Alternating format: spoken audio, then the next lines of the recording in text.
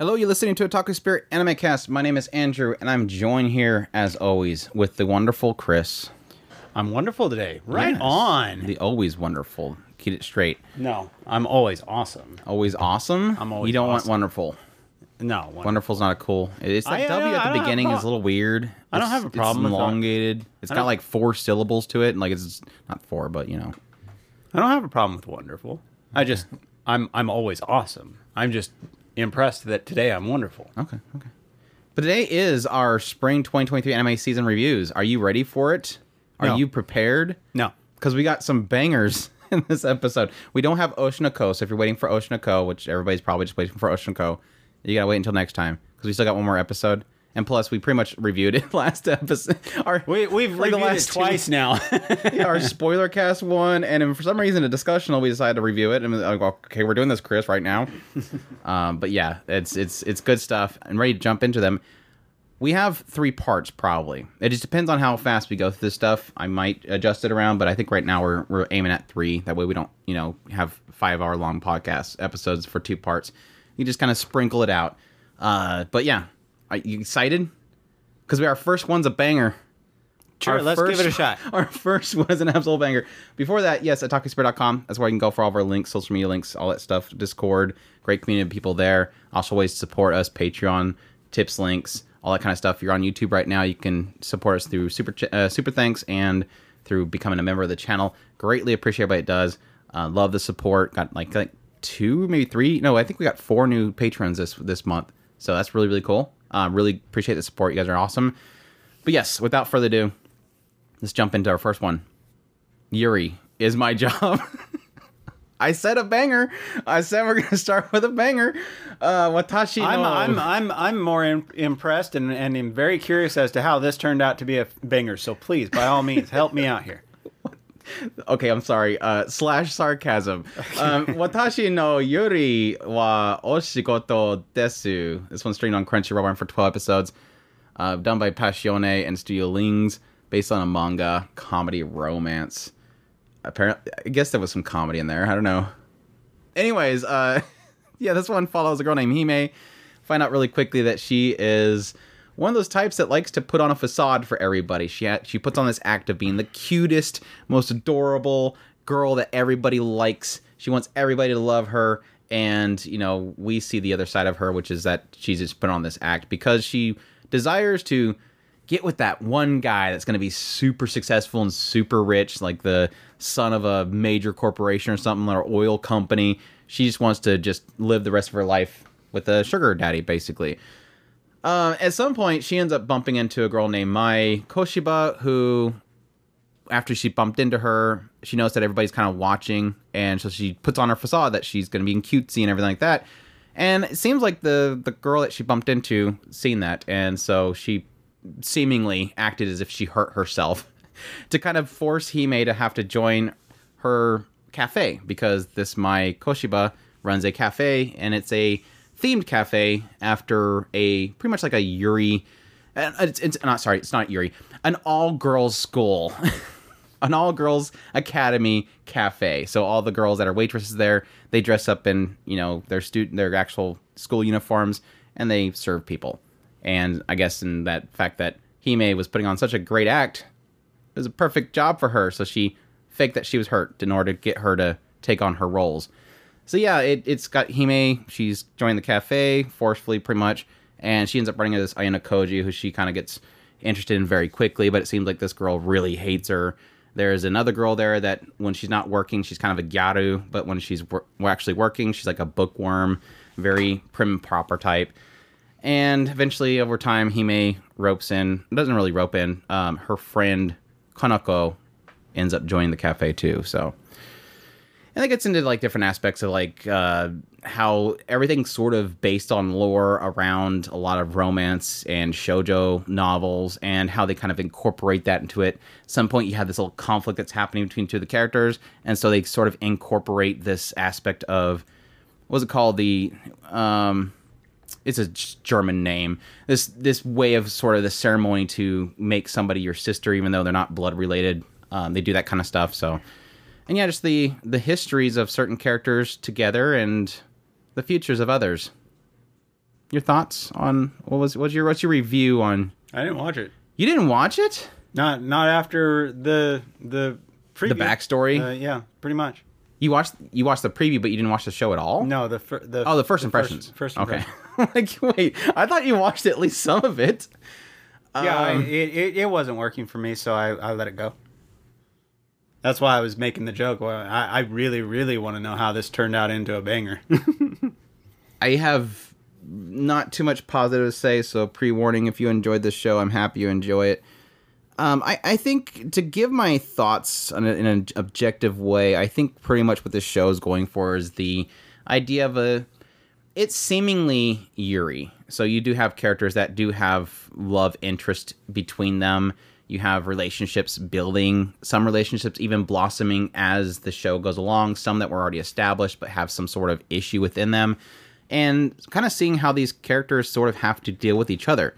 There is a significant emphasis in this series about, the masks that we wear. Obviously, like I said, with Hime pretty much living her entire life as a lie selectively in order to sort of put herself in a good position that she thinks she's going to get into.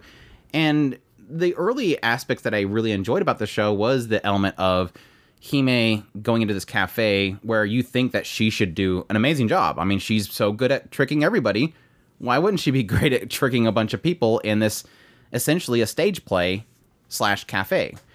And it was sort of fun to kind of see how, despite the fact that she's so good at that, when it comes to an actual professional job, going up against some other people within this cafe, she's being thrown off because their acting is so much better than hers. And she's sort of conflicted in wondering, okay, are they being serious now or are they doing their job? And that's where it starts to slowly get into my frustrations that I had for the show. It's literally a show about everybody with facades, and so you never really know who's... Yeah, it kind of tries to give you a sense of who is acting and who is being serious at times, because you'll usually have them talk under breath after they say something grandiose in front of everybody.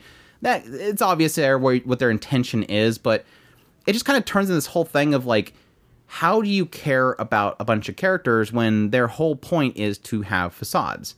And half their time their spending is on the floor, and when they're on the floor, it just seems like Hime can't decide when she wants to believe them or not. It's just like, it's obvious what they're doing, and why don't you get it into your thick skull? Because I know what they're doing. Why would you not know what they're doing? Because it's not giving you their perspective. I'm seeing what you're seeing. Why do you not get this? And that's where the frustration started for me. It was like early on, I'm like, this has potential to have this really cool back and forth battle of the ability to create a facade for yourself and to essentially act and sell yourself as you are. But then it just kind of turned into a lot of frustrations. And a lot of that frustration for the first half was around Hime and Ayano Koji. Their relationship was so annoying. And their backstory was even more so annoying. Like, it's literally... I hated these characters because they're just a little bit too much. Like, it's so melodramatic, and it's just trying to push it so hard, and it just turns into the most stupid little kind of conflict between the two of them. And then, once, they sort of find some sort of ending to that arc, we get into the second half of it, which is pretty much Konoko. And then Konoko becomes the most annoying character in the show. It's like whoever the show is focused on, they become the most annoying thing about the show. So when Konoko becomes the focus, it's like, oh my gosh, this is so dumb. And it's so funny when I told somebody after, I was trying to finish the last 2 or 3 episodes, and I was struggling. I kept going to watch it, and then I would just go, I don't feel like this. And I would go watch another show. I think that's a really good sign for me personally, if your taste matches mine, a good sign for me that a show is just not for me 100%, when I literally have to force myself to finish it. I don't have that often. There's a lot of shows that I watch that are just dumb, they're not very creative or something. We'll get into it with like Aristocrats, not the most unique show in the world. I was able to stomach that a lot more than this show. As I was struggling to finish those last few episodes, I told somebody on Discord, I'm like, it is so sad when you have a show that literally has you, the entirety of it, say that you can fix everything with one simple phrase. Just stop working there. Like, literally every episode, I just felt like, Hime, just stop working there. Yes, Mai over here is acting like she's injured, but, like, just stop working there.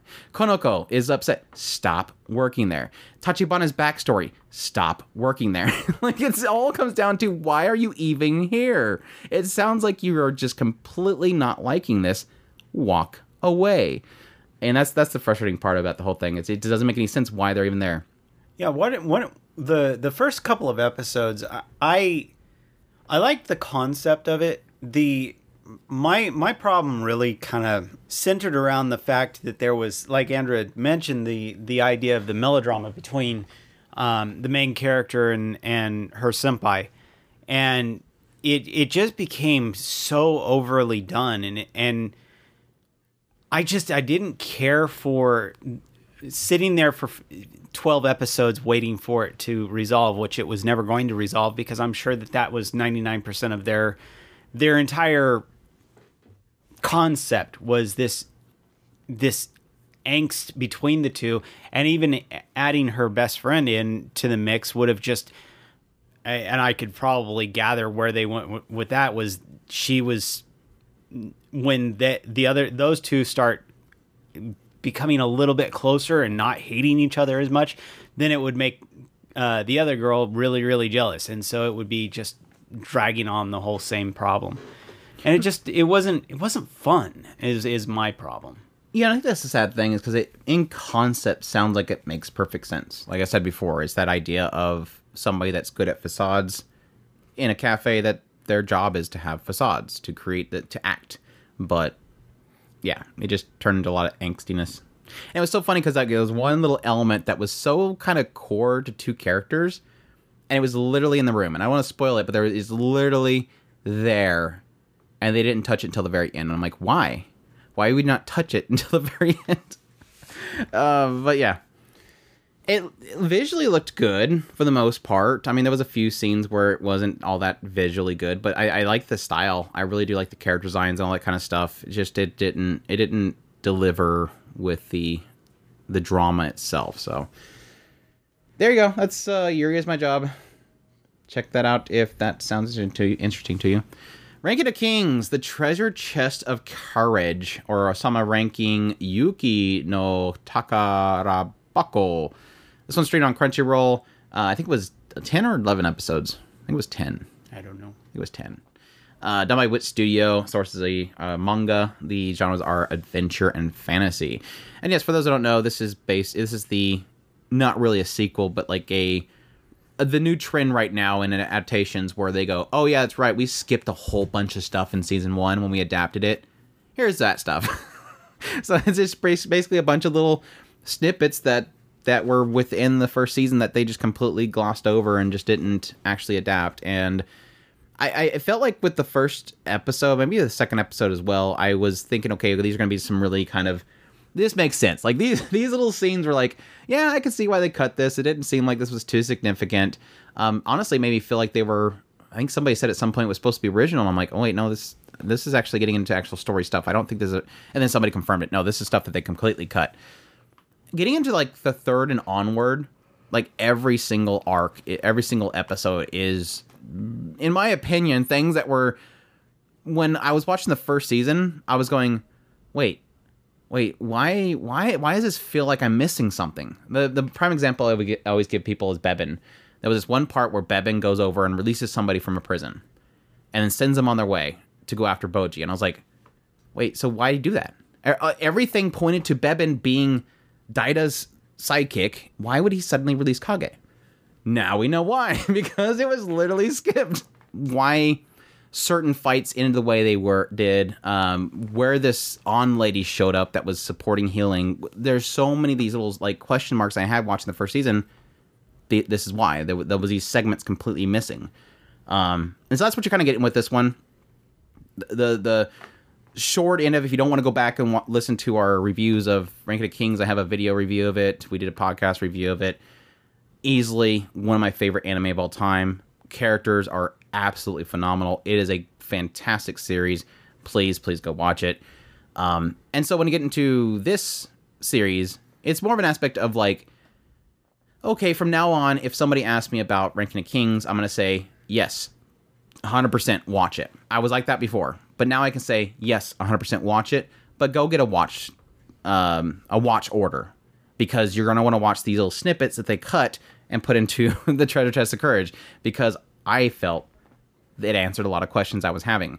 But yeah, it was really incredible. And plus, there was 2 episodes I feel that were seemingly post season 1. One felt like it was like after all the dust settled, and kind of tells a little bit more past the first season. And then for sure, the last episode was like, holy crap, yes, we're getting into the next chapter, basically. Like, they literally stepped into the next chapter and sort of wrapped up one really key story bit that my big thing I was saying with season 1 was, I love Oaken. I loved Oaken's story, and I wanted to have like a redemption for Oaken. Like, I wanted his redemption story because it felt like it needed it. And that's where you pretty much get it, or at least you get a little continuation of what happens with Oaken. And that's what I wanted. Like, it gave me that satisfaction of what I needed to complete my love of the series. So yeah, so I love it to death. Cannot suggest it enough. Like I said, I would highly recommend people doing a watch order for it if they ever start over the series. But again, season 1, I highly recommend checking it out. It's just it's characters 101. And that's how I felt like it with like every single character. They have driving forces. You get their driving forces. Sometimes you have like these really bad first impressions of them. They feel like villains, but then you understand them. You understand their driving force. And then you see where in some cases their driving force changes them to do something else. They change their dynamic. They're just, every one of them are fantastic characters. Absolutely. The writer of this series absolutely knows how to subvert your expectations with all the characters easily. Yeah. So did you end up finishing that? No, I didn't. It will be watched at some point. This will be watched. I'm surprised because like I want to say that when I watched that last episode, I was like, Chris, the last episode was so good. Like, the last episode was so good. Because like I said, I was pretty wishy-washy about it. The first couple episodes was like, okay, these are just going to be like throwaway episodes. I understand why they cut this. And like I said, just kept getting better. Seeing Daida and some backstory of him and his relationship with Boji was like, oh, this is so good. Bebin's episode was fantastic. And like I said, everything around Oaken and the brothers, technically the brothers in general, Oaken, Desha, and Despa, I just love their dynamic. And what they kind of concluded with was like, super heartbreaking, but super good at the same time. Super good. But yeah, I'll shut up now. Go check out Ranking of Kings. It's great. Rokudo's Bad Girls, or Rokudo no Onotachi. This one is done by Studio Satellite, based on a manga, action, comedy, drama, romance, supernatural as the genres. And it follows a guy named Tosuke Rokudo, who is having a lot of trouble at school. He and his friends he mostly is getting bullied, and he and his friends kind of are dreaming of the day that they could have that dream school life they wanted, where they would have fun and all this kind of stuff. But no, it's being ruined because they're constantly being bullied. Well, one day he gets a gift from his grandfather, or at least a package from his grandfather, and he opens it up and it says, you're in danger, use this thing, and it's a scroll. And he's like, well, what's with the scroll? How do you even use it? And then it activates and it puts in like a mark on his forehead, and pretty much any girl that's a bad girl falls in love with him. And so he's walking down the street and some thug like mistreats him, but then his girlfriend next to him is like, oh, don't be mean to him. Why would you do that to him? He's so great. And then that kind of extends to even at school, all the bullies are losing their girlfriends to this guy because they're all falling in love with him and just going after him, even though they're all, again, bad girls. Doesn't affect good girls, just bad girls, because that makes it more fun. Well, over time, he ends up getting the attention of a very renowned, very well-known thug, Rana, which is a very violent girl that carries around a wooden sword, and she just beats up people for fun of it, just finds anybody and just tears them up. She falls in love with him, starts following him around, and yeah, it turns into that aspect of him being kind of caught up in situations, how the curse affects the situation, good or bad. At the same time, having some semblance of this is kind of a bad thing, that these girls' lives are kind of being misshapen by this curse. If you want to call it a curse, this blessing. I guess some people call it a blessing. And then, yeah, like different school gangs are all kind of coming after him and everything. So, yeah. Thoughts? Review? End thoughts? Did you watch it? No. Yes, I did. out of the gate, I was not expecting to like this show. The artwork didn't quite work for me, and I was really kind of holding out on this one. But the premise did interest me, and I was kind of curious as to how it would feel. Going into the show after the first few episodes, I was surprised that I enjoyed it as much as I did. It came across as a lot more kind of warm-hearted than I was expecting it to. The girls are not they're changing, but they're not necessarily. It doesn't feel kind of pushy in its changing aspect. It is a Gambare type character, and he's, I'm going to prove that being good is the best way to do things. And a lot of the girls just kind of, they like him, but eventually they just kind of warm up on their own. So I do really like the way a lot of the first few episodes did kind of play out. When they started getting to the motorcycle gang kind of arc worked to a point, and then eventually we got into this kind of ladder arc, which after a certain point, it started feeling like I kind of just wanted more meat on the bone with a lot of these stories, and I just felt like it was just right there at a comfortable place, and hopefully future, if they do bring, did they say that there was going to be another arc? I don't know. I'm hoping that if there is more, that there's going to be a lot more to a lot of these stories. As it is right now, it's just pretty much comfortable, and I like what it is. I've enjoyed most all of it so far. Yeah, I think the easy statement is yes. Don't like how it looks. I mean, it sort of grew on me, but I never really did care for a lot of the character designs throughout the entire series. It's just not my style. There's a certain like older style feel to it at some points, but I don't think even with what Satellite was doing with it, they didn't make it shine. Like they could have possibly done something good with this art style, but in the end, it just felt lazy. Especially with characters like Sayuri. Most of the time, she just looked different in a lot of the scenes. And there's something to be said that, yes, technically the original manga is sort of the similar style to it, but it was a lot better. Like, the original style of the manga was a lot better. But no, getting into the show itself, I'm in the same mind as Chris. I think we were pretty shocked when we did our first impressions. It definitely was a lot more enjoyable than expected. You see in the previews of it was like, this is garbage, I'm not going to like it. But then we kind of made a joke that watch this end up being the one that we like, and we ended up liking it.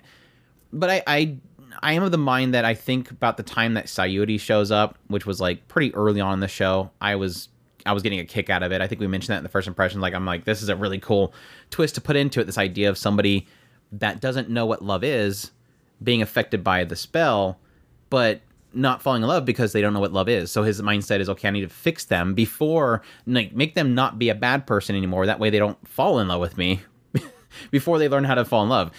And that was kind of a cool little twist. And I was like, okay, maybe if they keep doing things like this where they present some weird twist to love, it could make they can make each situation fun.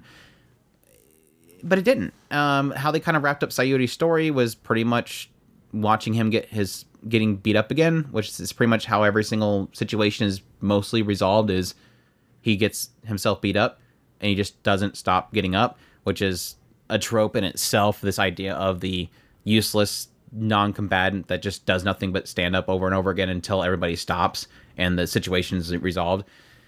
And that's kind of where it turned into. Just constantly Rokudo just kind of brute forcing everything and being the cool guy, and things kind of revolve around them either by somebody else stepping up or something else resolving it. And yeah, the whole later part of the series, the last arc, was just super shrug. It just kind of turned into a school brawler. Here's the new gang, they show up. Here's this other gang, they show up, and nothing really interesting came of from beyond that point. There was one cool little aspect around Ranna herself that I was hoping we get an answer on, but we didn't really, which I'm guessing is something they may get into later on in the manga. But yeah, it was, I came in with no expectations. I was a little surprised early on. Ended up getting my hopes up a little bit, and then just kind of being disappointing in the end. It's just a very shrugged show at the end. So yeah, hopefully I didn't hype. Hopefully our first impression, I think we were pretty reserved with our statements in the first impressions. Like, not that it was incredible, just like it's surprising me, but didn't turn out to be that great in the end. So Rokuro's Bad Girls, check that out if you are interested. Magical Destroyers, or Maho Shoujo Magical Destroyers. This one was done by Biori Animation Studios. Sources of original. The genres are magic girl. You have your hand up. I'm going to save you the trouble. I ran really, really far away from this one. Like, I ran. So I didn't watch it. Just in case you're wondering. I ran really far away from this. Okay. Okay. This one follows a guy that they pretty much name Otaku Hero. He is a guy that is trying to fight against the government itself. This group has risen up and pretty much taken everybody that is an otaku and threw them into cages and shipped them off. Took everything otaku related and threw them into bins and to be taken out to be destroyed. Yes, to make sure it's very clear to people, otaku is not just for anime. Otaku is just basically an obsession of a hobby in Japan. So you can be a train otaku or a TV otaku, an electronics otaku, yada, yada, yada. So they've taken everything pretty much hobby related, in a sense, away from everybody and pretty much seemingly brainwashed everybody to accept this whole idea and just, again, took over the entire world. And the guy named Otaku Hero, who's named Otaku Hero, he ends up one day getting alongside him 3 magical girls, and they rise up to fight against the system and build an entire revolt against the system. And it's early on pretty much has where he has to sort of regain all the magical girls because they seemingly gotten captured in some way. He has Anarchy by his side. She sort of kind of encourages him to rise back up, and he goes off to find Blue, who was captured, and she's got this little quirk about her that she likes really inappropriate things with involving, body to body. And then you have them going to get Pink, who Pink pretty much just didn't want to have. Pink was almost like she wanted to isolate herself from the situation. She ended up having some underground group that's just enjoying their time with, because her whole thing is toxics and stuff like that, hallucinogenics. And, he gathers the gang back together and they go fight the bad guys. Yeah. Early on, really, really, really like this show. It was just kind of over the top in a sense of visually and presentation-wise, while at the same time being kind of over the top with its expression of what it was kind of telling, which is this idea of pretty much sticking it to the system. I felt early on I got a strong sense that what it was kind of going for was this idea of the world won't accept what I like, and because it doesn't like me liking what I like, I'm just going to be unashamed about it and just pretty much, as I kind of pointed out with my first impressions, was stick the middle finger to them. And I love that. It felt like this was an anime that was made, or story that was made for every otaku that loves something, but yet society will not accept them. And that's essentially what the story is doing. Like I said, it's essentially the otaku hero that is fighting against everybody. Now, over time, I felt like it was still fine. Like getting into the 3rd and 4th episode, there was a couple episodes that were really fun. Like there was especially this one where it pretty much has old otaku versus new otaku. This idea of what the old otaku essentially are saying is, because you new otaku are so proud of your love for what you have, you're showing it too much. And because you showed it too much, they took note and they shut us down. You're supposed to keep it secret. Us old otaku, we kept that stuff secret. We kept that anime girl t-shirt under our work shirt so that nobody would see it. You guys were too showy. And I really love that. I got a massive kick out of that because I'm technically I'm the older, but I accept the new. And so my mentality is this idea of I have seen that progress and I sort of accepted it. Well, not myself really kind of going out and saying, look at me. I sort of see both sides. And so I had a lot of fun with that episode. And it really did kind of restore my hope for it. Like, okay, cool. There's some really clever writing here. But unfortunately, that's where it just kind of ended. Like, after that episode, it was just kind of... It just turned into a magical girl show. people fighting against each other, and there was one episode where it really got into Takuhiro's head and what was real and what was not. Honestly, the ending itself, the last reveal was very, oh, we're doing this. Okay. All right. Whatever. Conclude the show. Like, when you have that big, massive, like, quote unquote twist, and you're like, that's okay. We've done this. All right. Just wrap it up. Just okay. We know where it's going. Wrap it up. In the end, it was fine, but at the same time, I have to admit that I was a little let down. And to top that off, ever since like the second episode, the animation was just not there. Like, they had a lot of fun, especially the second episode was super good. If you're going to watch one episode of the show, watch the second episode. It was just, there was references everywhere in this crazy mind-bending little thing inside of Pink's mind. It was super good. It was like one of those ones where you can pretty much pause it not frame by frame, but each scene and really see some reference, like Evangelion or something like that in the background. It was a lot of fun. Like, they were going crazy with the animation. And then after that, it was just repeated animations, stills sliding across the screen, repeating certain shots, and then you notice that they're repeating the shot, but they didn't change the lip flap, so it's obvious they were repeating the same shot.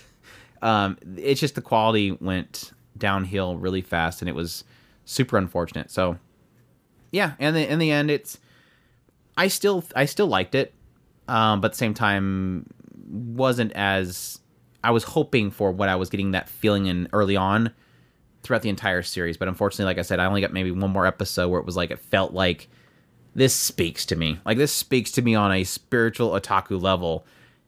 And then everything else was just kind of, okay, we're just fighting and, you know, the monster of the week kind of thing. So shrug, which is unfortunate because I got a lot of tension with my first impressions, even the creator himself tweeting out my review, and I'm like, or my first impressions, and I'm like, now I feel bad because, like, if I don't speak positively on this show, I'm gonna feel bad. I'm not gonna let something like that really dictate how I feel about a show. If it doesn't work, it just doesn't work. And it was, like I said, it was still good in the end, but at the same time, did not live up to the hype levels that I had early on, especially. So yeah, if you're interested, definitely check that out. But definitely a different type of magical girl. Definitely different. All right, moving on to My Love Story with Yamada-kun at level 999. Or Yamada-kun to level 999 no koi wo suru. And this one's streamed on Crunchyroll and for 13 episodes, done by Studio Madhouse. Sources of manga, genres are comedy, drama, romance. And yeah, this one follows a girl named Akane. And opening up the show, she is being broke up with by her boyfriend. He's like, you know, look, I found some girl on that game we were playing together. Yeah, apparently she was trying to connect with him, so she started playing this Forest of Savior game, and apparently she was trying to get leveled up and everything to play alongside him, and he ends up going and finding some girl on that game, and yeah, wants to break up with Akane. It doesn't shock her too much because she did feel recently he was sort of feeling distant, so it wasn't too much of a shock. But it still kind of weighs down on her. You have that sense of her, you know, feeling like she lost something and this part of her life is now gone. She feels a little betrayed. At the same time, she, you know, pretty much goes out of her way in order to try to make him feel jealous by getting all prettied up and going to one of these Forest of Savior real life meetups, festival kind of thing. See if she can bump into him and be all prettied up. That way he'll be jealous of what he kind of lost. But yeah, she bumps into him, but doesn't say anything, and then ends up kind of falling, and this boy helps her out. And this boy ends up being like this very famous gamer. Like he does like a lot of FPSs. He's very famous. And so when her ex-boyfriend notices this guy, she immediately jumps onto him and says, "Oh yeah, this is my new boyfriend," which completely shocks him. But yeah, following this, it kind of turns into this aspect of Akane sort of roping this guy, which his name is Yamada, roping him into sort of going to a bar with her, and she kind of sobs about her whole situation, how she did all this stuff, but yet she doesn't feel like she won in the end. And eventually he gets too drunk to the point where he ends up taking her back to his place so that she can recover. And it sort of turns into this kind of chance encounter between the two of them as they, you know, meet each other. She ends up finding out that he's in the same guild that she's in the game of Forest of Savior. So they hang out with each other every now and then. And then other characters in the guild itself that she ends up meeting. It kind of shifts from this idea of a broken heart to how she sort of finds some sort of comfort in just playing this game that she was technically introduced to by her ex-boyfriend. And the people that she meets, these little meetups that they have, that the guild has, and sort of slowly overcoming her relationship break. And then hopefully forming new relationships. Question mark? Thoughts? I didn't watch it. You didn't? Nope. Did you watch any of it? Just the first few episodes. Oh, that's heartbreaking. I think you would really, really love this show. I know that early on, my biggest like connection to this show was the idea of it felt like it could possibly fill in that gap that I now have because I loved a Recovery of an MMO Junkie. Recovery of an MMO Junkie was a super good show. I really loved it. A lot of relatability to the characters. This idea of just wanting to play an online game, hang out with people, and just kill mobs online. And then at some point, kind of getting that little relationship kind of thrown in there with it, meeting people online and falling in love. And when I got into this one, I kind of had that same feeling. But I'm pretty open in saying that early on I did not like Akane. I just really didn't. She was extremely selfish. Basically in the idea that she kept kind of pulling Yamada into her little pouty session, which my heart breaks for her. I understand that idea of having somebody that you care for and then suddenly it kind of gets ripped from you. But at the same time, it was one of those elements of like, usually you don't see, especially in Japanese culture, you don't really see people this open with complete strangers, like pouring out all of your problems onto somebody else. And how she was kind of pulling and keeping him there when he didn't want to be there. I was like, I don't really like this girl.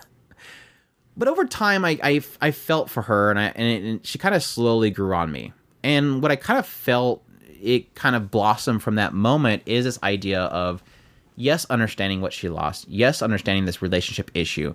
But slowly seeing how she found comfort in just enjoying her time with others in this game. She almost, like I said, gets kind of dragged into playing this game. But not just that, outside of the game itself, meeting people, sort of being tricked in ways from other people, and seeing the true side of Akane. Because early on, you don't really know what kind of person she is outside of her losing her boyfriend. But over here, you're learning about, okay, so this is the kind of person that Akane is. I like this. I think she's a good person. And while at times it felt like it was a little bit too much, like the whole situation with Runa, I felt was like, oh, that was a little bit tasteless in how it was presented. I don't usually get offended by things like this, but it felt a little tasteless. I liked the end result. Akane is a good person at heart, and I liked seeing her encounters with different people and meeting new people. And I felt like as it went along, the romance, while it felt like I was the entire time going, okay, the story is my love story with Yamada-kun at level 99. Obviously, she's crushing on this dude. The dude looks hot. I mean, he's a hot-looking dude. Everybody thinks he's hot. He's literally constantly stopped by people because he's so hot. He's popular. He's got this successful career and being this gamer and everything. Everybody knows who he is. Where is the connection here? Like, my biggest problem was, but that's a one-sided thing. Where are we getting into Yamada himself?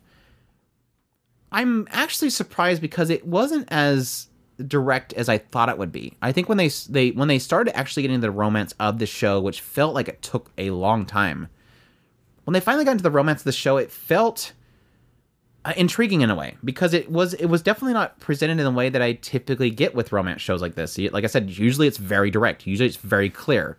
But Yamada himself is a very unique type of person. And it made sense because of how he was always in the show, especially early on. I mean, you probably felt early on, this dude doesn't talk. Yeah. I mean, does he have emotions? Is he a soulless doll? What kind of person is he? His focus, I want to get home, play my games. Gotta play my games. That's all he really cares about. Doesn't socialize with people or anything. Learning that other side of Yamada and how it affects that and why he's always been that way was good. It's kind of one of those shows where I think, like I said, early on I had my issues. As I got into it, I was like, okay, I kind of relate a little bit here. Okay, I'm starting to like Akane as a character. At some point going, what exactly are we going to do here? To eventually, the ending I felt was super good. So it's like in the end, it delivered. It just took a while to get there. So it is kind of one of those series that almost feels like it's a slow burn. But when it gets there and when it hits, it really does hit. And I really did like what they sort of set up in the end of it. So yeah, in the end, I really, really, really liked it. It took a while to get there. It just took a while to get there. And that's going to be something that's going to vary for a lot of people. Depending on, I think this is one of those shows that I think it depends on your relatability of the characters, whether it hits for you or not, especially early on. But I think in the end it worked out. And I do like the comedy of the series. It's very charming. The comedy is very, very charming. It's not slapstick. It's not over the top. It's not, vulgar or anything like that. It's just very, very charming comedy that it's a type of comedy that just makes you smile. It's not a laugh out loud. It just makes you smile. Like, oh, that was super cute. Yeah. In the end, I really, really liked it. I think it presented itself very well, despite the fact that I personally found it very slow at the beginning. So, yeah, check that out. Check out my love story with Yamada-kun at level 9999999 if that's interesting to you. The legendary hero is dead, or Yusha ga Shinda. This one is streaming on Crunchyroll for 12 episodes, done by Studio Leiden Films. Source is a manga, action, adventure, comedy, ecchi, fantasy. This one opens up with a guy named Toka, who he's living in this remote town, enjoying his crops. He has a certain, like in perfect thighs, which I completely agree. We find out that there is this hero of the world itself, has a hero party. At some point, they took down... There was this gate that opened to the depths of hell, and they pretty much sealed it back up. Well, these gates have opened back up, and so the hero himself is heading towards there once again. With Toka's perspective, we're seeing that, there is this concern about the devils and demons coming out once again, but he's enjoying his crops. His childhood friend Yuna, who he really likes her thighs, shows up and kind of criticizes him a little bit in the idea that he's so obsessed with his crops, but yet the world is in danger, and there's only a matter of time before the demons come and attack them, but he doesn't care. As long as his crops are good, he's even set up traps around his crops to make sure that his crops are safe. Everything's good. Well, one day, a demon shows up, starts attacking the town. Yuna's in danger. Toka's trying to figure out a way to save her, so he decides to cook some meat and fan it towards it, see if it can draw it towards him. That doesn't work. But then the hero shows up. The hero takes down the demon. Well, the hero smells the food, and he decides to walk over to Toka's yard and grab the food, and he falls into one of Toka's traps and dies. And the town's like, oh my gosh, you killed the hero. We're going to tell everybody you're in trouble. And he's like, oh, well, you tell people that a bunch of, like, a random kid in a village killed the hero. They're not going to believe you. And so he ends up talking the town into basically burying the body and covering it up. Well, the next day he wakes up in the body of the hero. And he's like, this is weird. Oh, I can use this as my advantage because my childhood friend Yuna likes the hero. So he goes over there to try to get her to dress up in some skimpy outfit. And then he hears the cackling of this girl named Henri, who's also falling in one of that holes. And she didn't fall all the way in it. She's just kind of almost falling into it. And she reveals that, yes, she's the one that planted him inside the body of the hero. Because apparently the hero at some point said, if I ever fall, I want you to find somebody capable to essentially use my body to continue on being a hero. So since he killed the hero, she feels that he is strong enough to take on the role as a hero. So yeah, the sucky thing is that his mana capacity sucks. So he doesn't even have enough mana to sustain the body from rotting. But still, he goes around and fights demons and tries to keep on the facade that he is Sion the hero. And yeah, runs into a bunch of old companions and people that have devoted their love to him and will do anything for him. And yeah, your thoughts?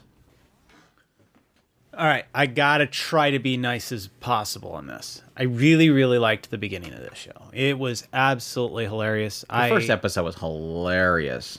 So funny.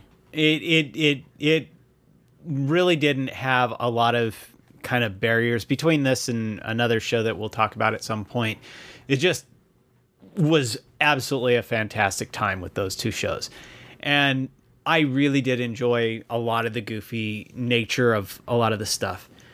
And it held itself together as far as the way it looked for a lot of the show. I mean, it wasn't top tier or anything like that, but it definitely was not a bad looking show until the last few episodes. This is one of those every once in a while where people talk about the budget just went into the crapper. That's where this one is. It just, I mean, and for me to say something about it, it has to be really bad. I specifically remember watching, not even the last episode. It was the episode before the last. And me and Andrew had got to talk about it at one point. I was like, there was this one show that just went to hell in a handbasket. It just looks so garbage, awful. And I couldn't think of the name of it, but now I remember it was this one. Literally things were happening, or you could hear the sound of things happening on the screen and nothing was happening on the screen. It was just that bad. And I was really, really highly frustrated with it. Yeah. But story-wise, goofy story. Love the goofy concept. And yeah. Odd show. I think it was for me, it was pretty consistently not visually good. I mean, the first episode was serviceable, but I think from the second point on, or the second episode onward, was pretty blah with the visuals, style, and the character designs and all that kind of stuff. But I'm of two minds this show. On one hand, I really do give it credit for just being kind of unashamed of its stupidity, at the same time raunchiness. Toka is a dirtbag through and through, and he does become a little bit redeemable in the later parts of it. You get his backstory, and you see a little bit more of his driven nature of helping other people. But for the most part, he's like, it's kind of one of those shows where the main character is not a good person, and it's not a shame with showing that. He's always obsessed with thighs. He's willing to jump into a situation. If somebody says, hey, you have this chance, he's going to go, all right, show me where to climb. He's an opportunistic kind of person, and I do give the show credit for doing that. And I think if you like that kind of more raunchy and mature type of humor, it's definitely there to jump into. It's really kind of just around, for the most part, when the show tries to get into a driving force early on, I just felt like it felt like it was wandering. In the first episodes, I'm just like, what is really the goal here? Like, the idea is that you would assume, okay, he's going to be the hero, time to get the band together, go after the gates of hell. But it's like, no, we're not really doing that. What exactly are we doing for the most part? And so it felt aimless for quite a while. At some point, it gets a purpose, an aim, and it didn't really. It kind of pulled too much from the comedy itself, and at the same time did not provide me enough that was, worth replacing that with. So it's like, you pull the comedy away, give me something that's good, and what they gave me was just not all that interesting or entertaining. It's still kind of sprinkling comedy in there here and there, don't get me wrong, and the comedy there, when they do it was fun, but I just felt like it just dragged in the later parts. Like, the later parts was kind of a slog to get through, and I didn't feel like it was enough to really, it wasn't satisfying enough in the end. So that's kind of where I sit with it. It's not a visually pleasing show. It has some really funny moments. Like, it's kind of one of those shows where you just have somebody show you the best clips, because they're just like these over the top moments that are like, holy crap, I can't believe they went there. Like restoring his mana.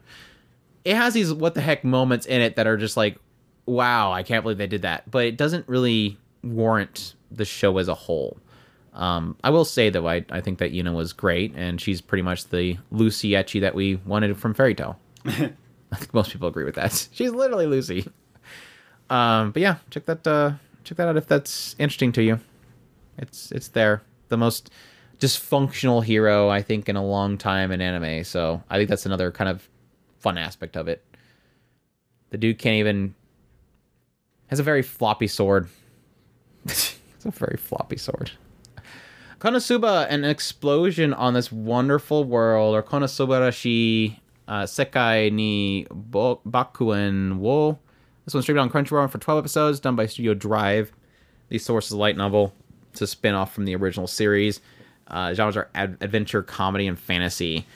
And for those who don't know, Konosuba is a series about a guy that gets isekai'd into another world, ends up dragging the goddess that he, makes a deal with him into this other world. It's a fantasy world where he's got like crap skills and everything, and struggles from the bottom trying to survive.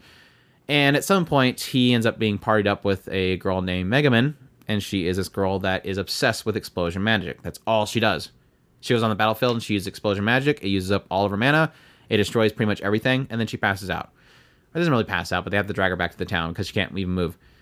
Well, this is a spin-off series that just follows Megumin from her origin stories, being in this town where all of the people of her clan live, and eventually when they get to a certain age, they train magic and how to pose and all that kind of stuff until eventually they go out into the world.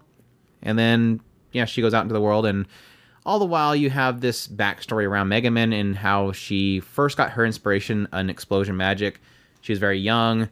She seemingly released this demon from its seal, and then this lady showed up and one-shot the thing with explosion magic, and she said, well, you helped me out there. What can I do to repay you? And Megumin says, well, teach me that explosion magic. And she's like, I don't think you want to learn that. No, teach me explosion magic. No, I think she gets like 3 different. It was teach me explosion magic. It was like world domination, and what was the other thing? It's like everything that she asked. The lady's like, I can't really do that. She's like, well, you said anything. But yeah, it inspired her. That's what she wants to learn. But then as she learns in the academy, explosion magic is sort of a joke spell, as they put it, in the idea that yes, it technically spends all of your mana. It's not really applicable to anything. You just blow up a bunch of things in a massive area. There's no other purpose that it serves. So, but she still wants to do it. So, yeah. Later on, she's joined by Yunyun, who's like her self-proclaimed rival. And, her sister comes across this cat named Chimosuke. And Chimosuke is constantly trying to be taken back by this demon girl. And, that's pretty much, for the most part, the idea of Konosuba Explosion on This Wonderful World. Thoughts? ... This is hard. That massive area Andrew has to delete. I really want. I going through the first few episodes, it was kind of difficult. It was fun in a lot of cases. It was kind of goofy seeing a lot of the Megumin being hard-headed about the whole idea that she has to get to a certain skill level, and she won't learn any other skills except for explosion, which is part of her character. You do go into it understanding that if you've seen the first Konosuba. But in all honesty, I mean, while I had a chuckle here and there, a smirk or a smile here and there, going through a lot of the goofier antics between Yunyun and Megumin.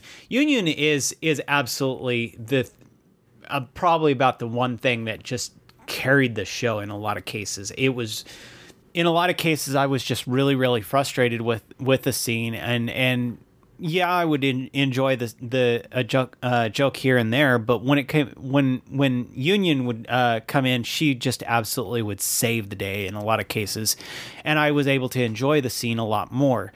But truth be told, it wasn't until probably the latter third when they finally got to the first town. And this would be the first town for the actual Konosuba, not the actual her first town. This was when she got to the beginner's town. Suddenly, they started referencing the other show, and basically Aqua and Subaru Kazuma. In the other doing doing their other things, and I started having fun. It was so goofy seeing things from Megumin's perspective of what was going on when these things were happening, and it was absolutely too fun. And I actually really started to enjoy a lot of the humor and a lot of that stuff together. And when everything came in full circle, it was absolutely, to me, really, really was worth the wait. But those first few episodes were really kind of hit and miss as far as the jokes for me, at least. I divide it into 3 segments as well. I mean, you have pretty much hometown. You have the second town that she went to, which was like the whole, which if I remember correctly is pretty much the church that they get into at the second season of Konosuba. Yeah, I think so too. Aqua's Axis or whatever that it is.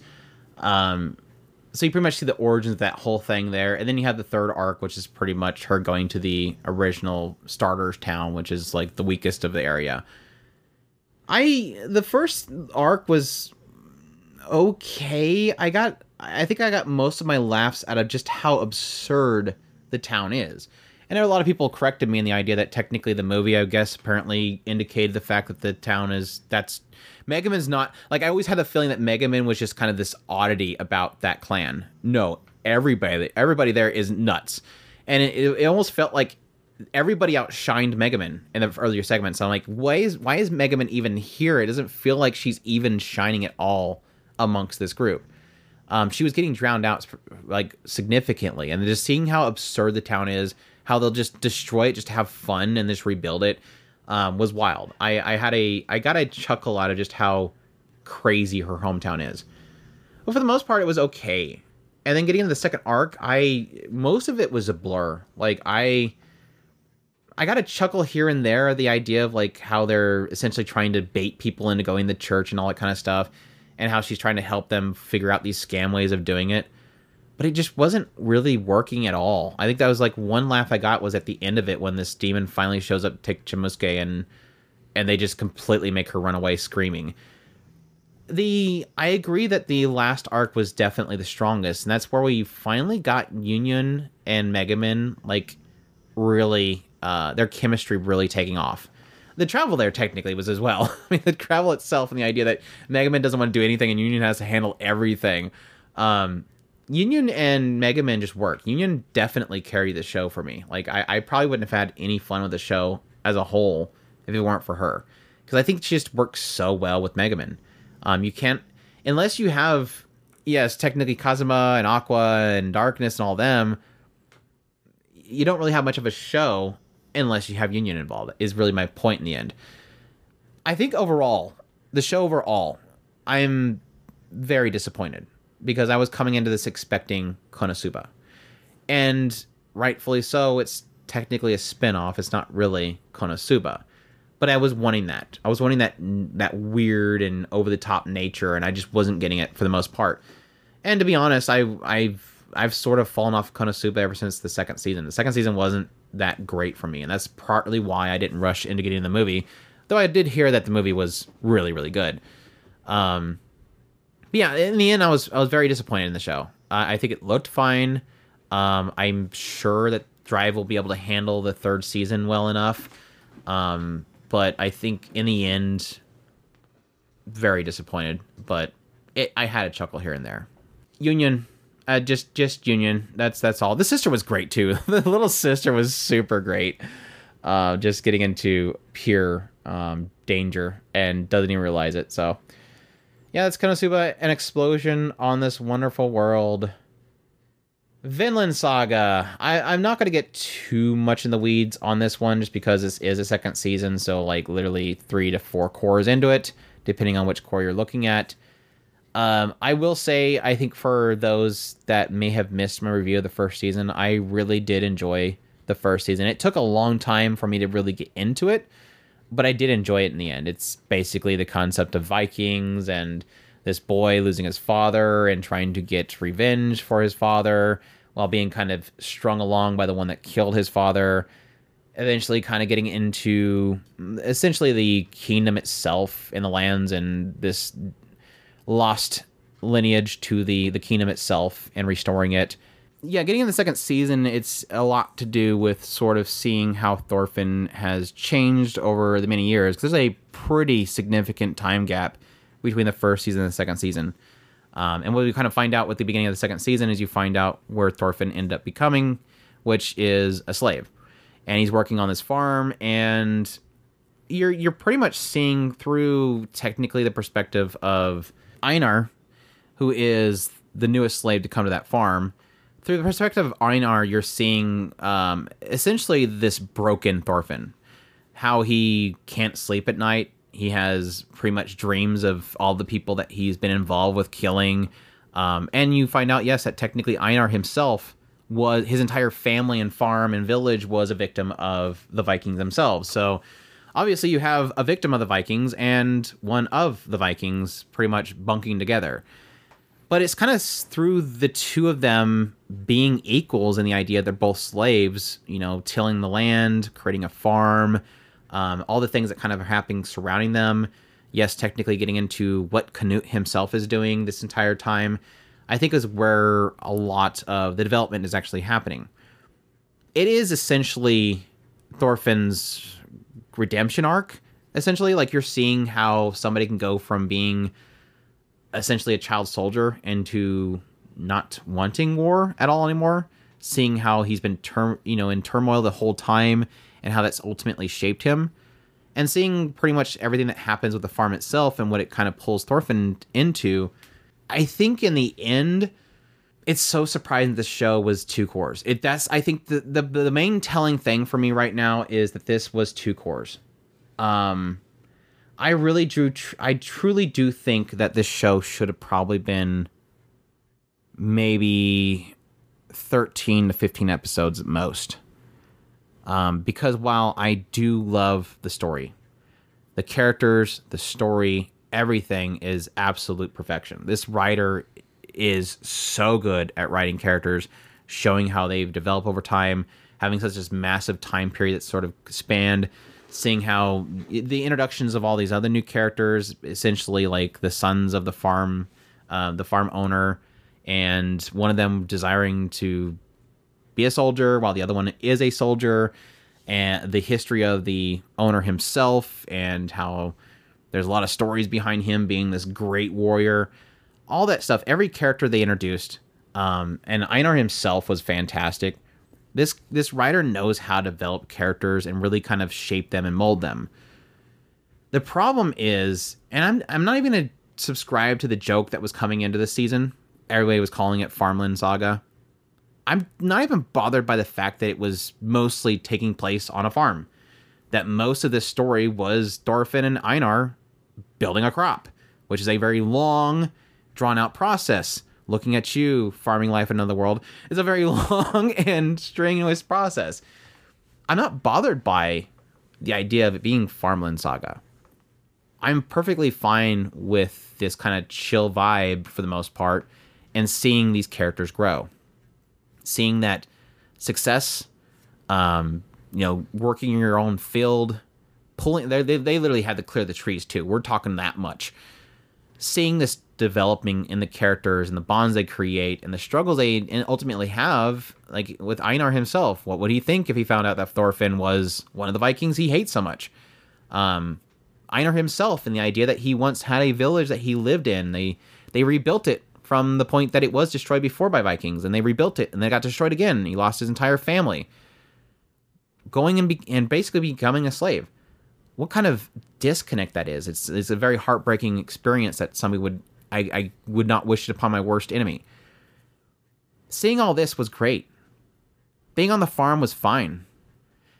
My problem comes in that I don't think this should have been 24 episodes.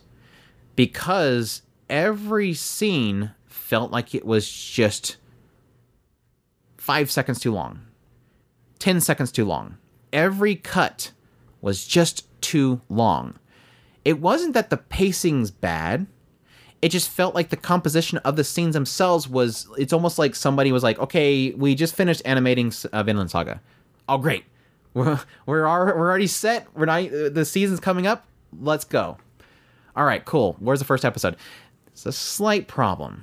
What's the problem? The runtime, it's maybe 13, 14 episodes.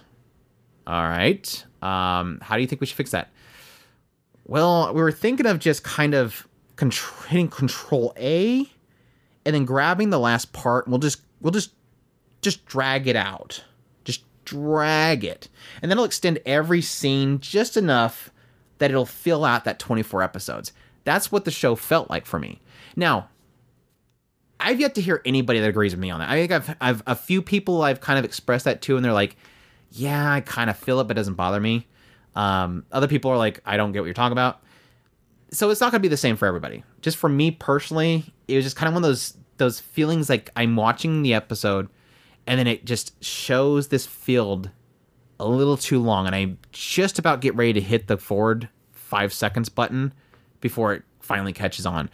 And that frustrated me for the... And then they did that also with a lot of scenes, too. There was a lot of added scenes that I felt didn't really fit. And then when I checked the manga, come to find out, oh, that's completely original. Apparently they wanted to have an extra scene here, so they decided to create new stuff.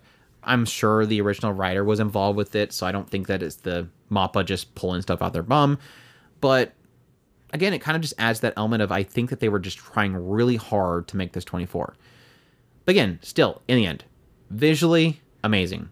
The perspective shots, the backgrounds, the vistas, everything looked absolutely gorgeous.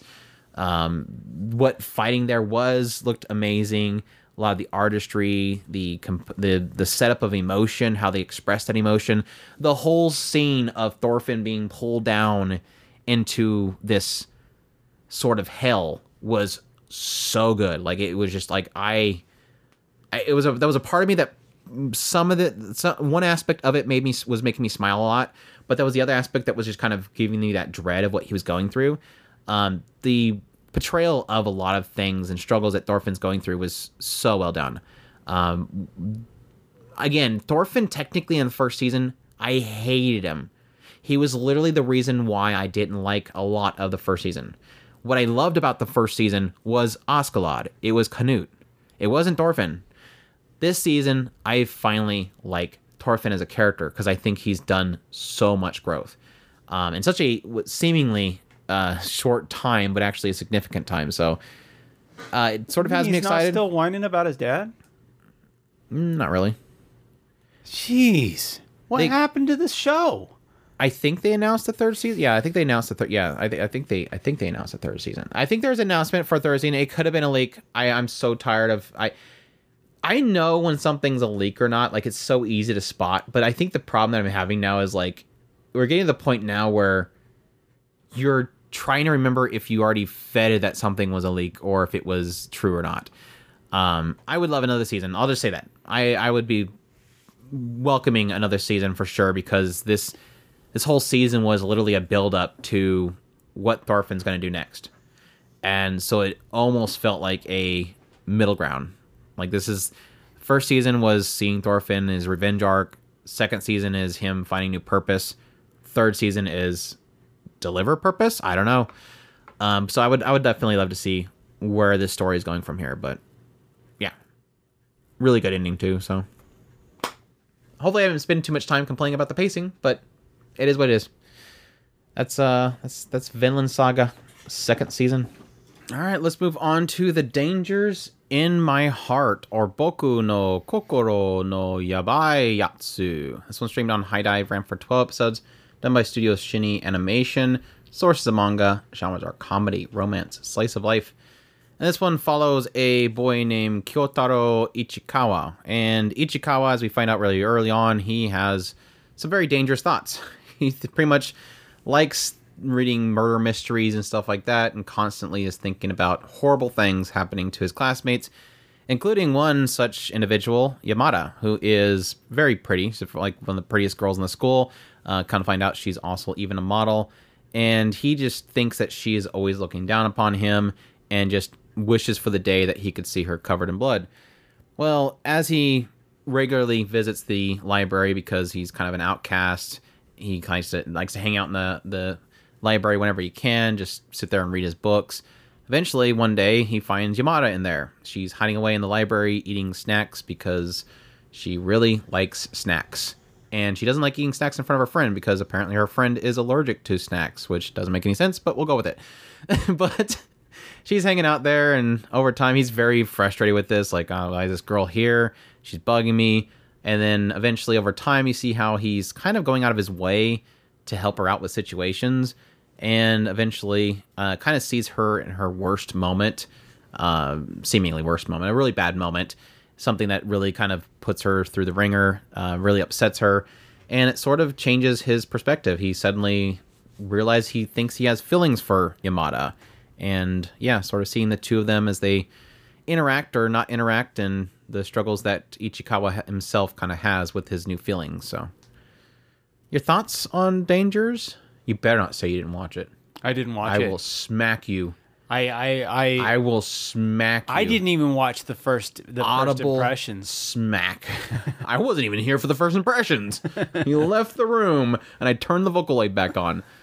It's always been a Vocaloid. No, I really, really love this show. I absolutely love the ultimate message in this story, which is honestly just kind of acceptance. And that all is the final scene, kind of this acceptance of something that you truly don't believe that anybody will accept, somebody accepting just for who you are. And I really did truly love that message coming out of this show when all was said and done. It's very, very touching. It takes a while to kind of get to a point where you feel like, okay, I see where you're going with this. And it's really just a kind of a slow burn, just honest, just truly accepting each other for who they are. And I really do love that story came out in the end, and I highly suggest it. Early on, I think when I first started the show, I was assuming it was just another perfect waifu show. Like, Yamada is super hot. She's thick. She's tall.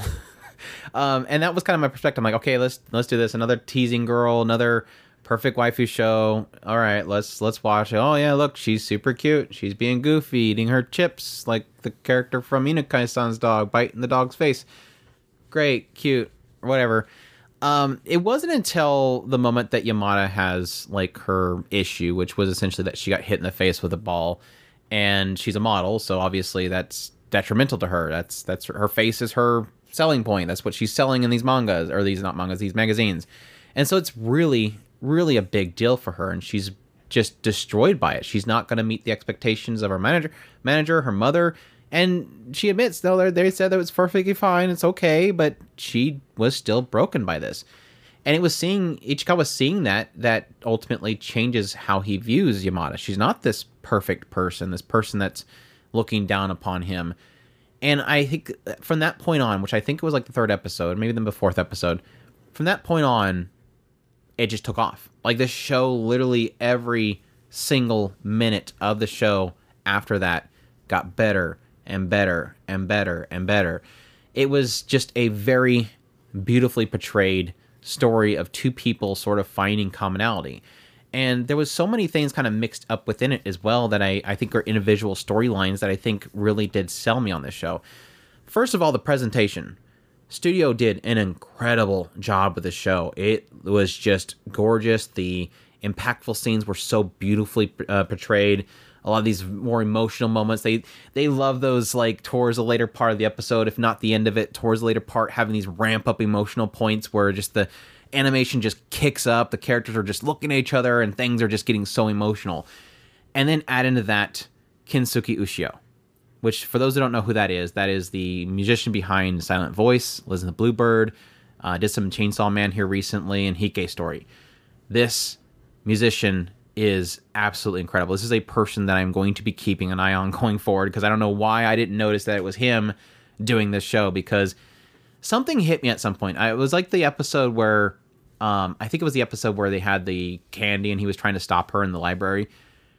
It was like, suddenly I realized, I'm like, I've been trying to figure out why this show works so well. And it finally hit me. It's what's happening to me when I'm watching it. I'm feeling the emotion. And I don't normally get that to that sort of that style of getting emotion. Typically, it's you relate to the character and you get emotional. You know what they're going through and it just hits you super hard. You see the loss of somebody and you're like, I feel you. It's breaking me too. I understand what you're going through. Dealing with certain different diseases and whatnot that some characters might go through, and you're going, I know you. This was one of those, like, I don't know why, but my stomach, I feel it. And I realized at some point it was the music. The music literally was hitting me. It was almost like each punch of the keyboard was punching me in the stomach. Ushio has a style, and that is to essentially, it's a very deep recording. You feel the integral details of the note. Like if you have a piano and somebody presses a button, it's almost like you feel that rod inside there come up and hit that chord. And it hits you in the stomach, and I think it does it. How they, integrate that into the scene itself, you feel sort of the emotional drive that's happening in Ichikawa, and that's when I realized what that was, and I realized what was hitting me, and I realized everything else that I was loving about the show. I suddenly said, "This is a special show." I suddenly dropped what I was doing. I made a video, and I said, "People, this show is something special," and I just figured it out. What was happening before then was just the natural characters and their interactions and the emotion and Yamada struggling and Ichikawa trying to figure out what he's feeling, and at the same time Ichikawa not feeling adequate. He always feels like he's not good enough. He's never good enough. This person's playing with me because I'm not good enough. I never had a chance with this girl. I will never have a chance with this girl. Seeing that doubt, at the same time seeing, not through inner dialogue, which I think was another special thing about the series. You never hear what Yamada's thinking. You never get a perspective shot of Yamada. You always have to try to figure out what she's thinking. Does she like Ichikawa? Is she playing with him? Does she just like to be around him? Does she love him? It's always a question mark. And I love how, as the series went along, I'm just trying to figure it out based on her body language. Again, another credit to the directors and everybody involved. You can see what Yamada's thinking based on her expression. The one example I give is one of the early episodes. He basically is going to borrow some manga from her. And so they meet, and she's waiting for him in the front of the school. And then he arrives there, and he's like, well, she must be waiting for somebody else. And then she chases him down and says, wait, I have it for you. And hands it over. And then it proceeds to spoil, the biggest, plot point early on. And he's like, are you spoiling things? She's like, no, it's not that big of a deal. And then what happens is he starts walking into school. And she's following aside him, and he's going, wait, why are you following me? Aren't you waiting for somebody? And she goes, oh, yeah, you're right. And then she kind of hesitates, but she turns around and she slowly walks away. You knew that she was embarrassed kind of having that pointed out, but she did want to walk with him. He was who she was waiting for. It's those little... It's like typically I get so annoyed with lack of communication. And it's mainly because you know that there's something that can be said that's not being said. This is one of those shows whenever you need something said, the characters say it. But for the most part, things aren't communicated. But it's not to the detriment of the show. It balances it so well. And on top of that, I don't really necessarily feel like a lot of the side characters were interesting, but Moiko had a great episode. And the sister. I love the sister so freaking much. I just adored this show. I adored it through and through. I am so happy it's got a second season coming.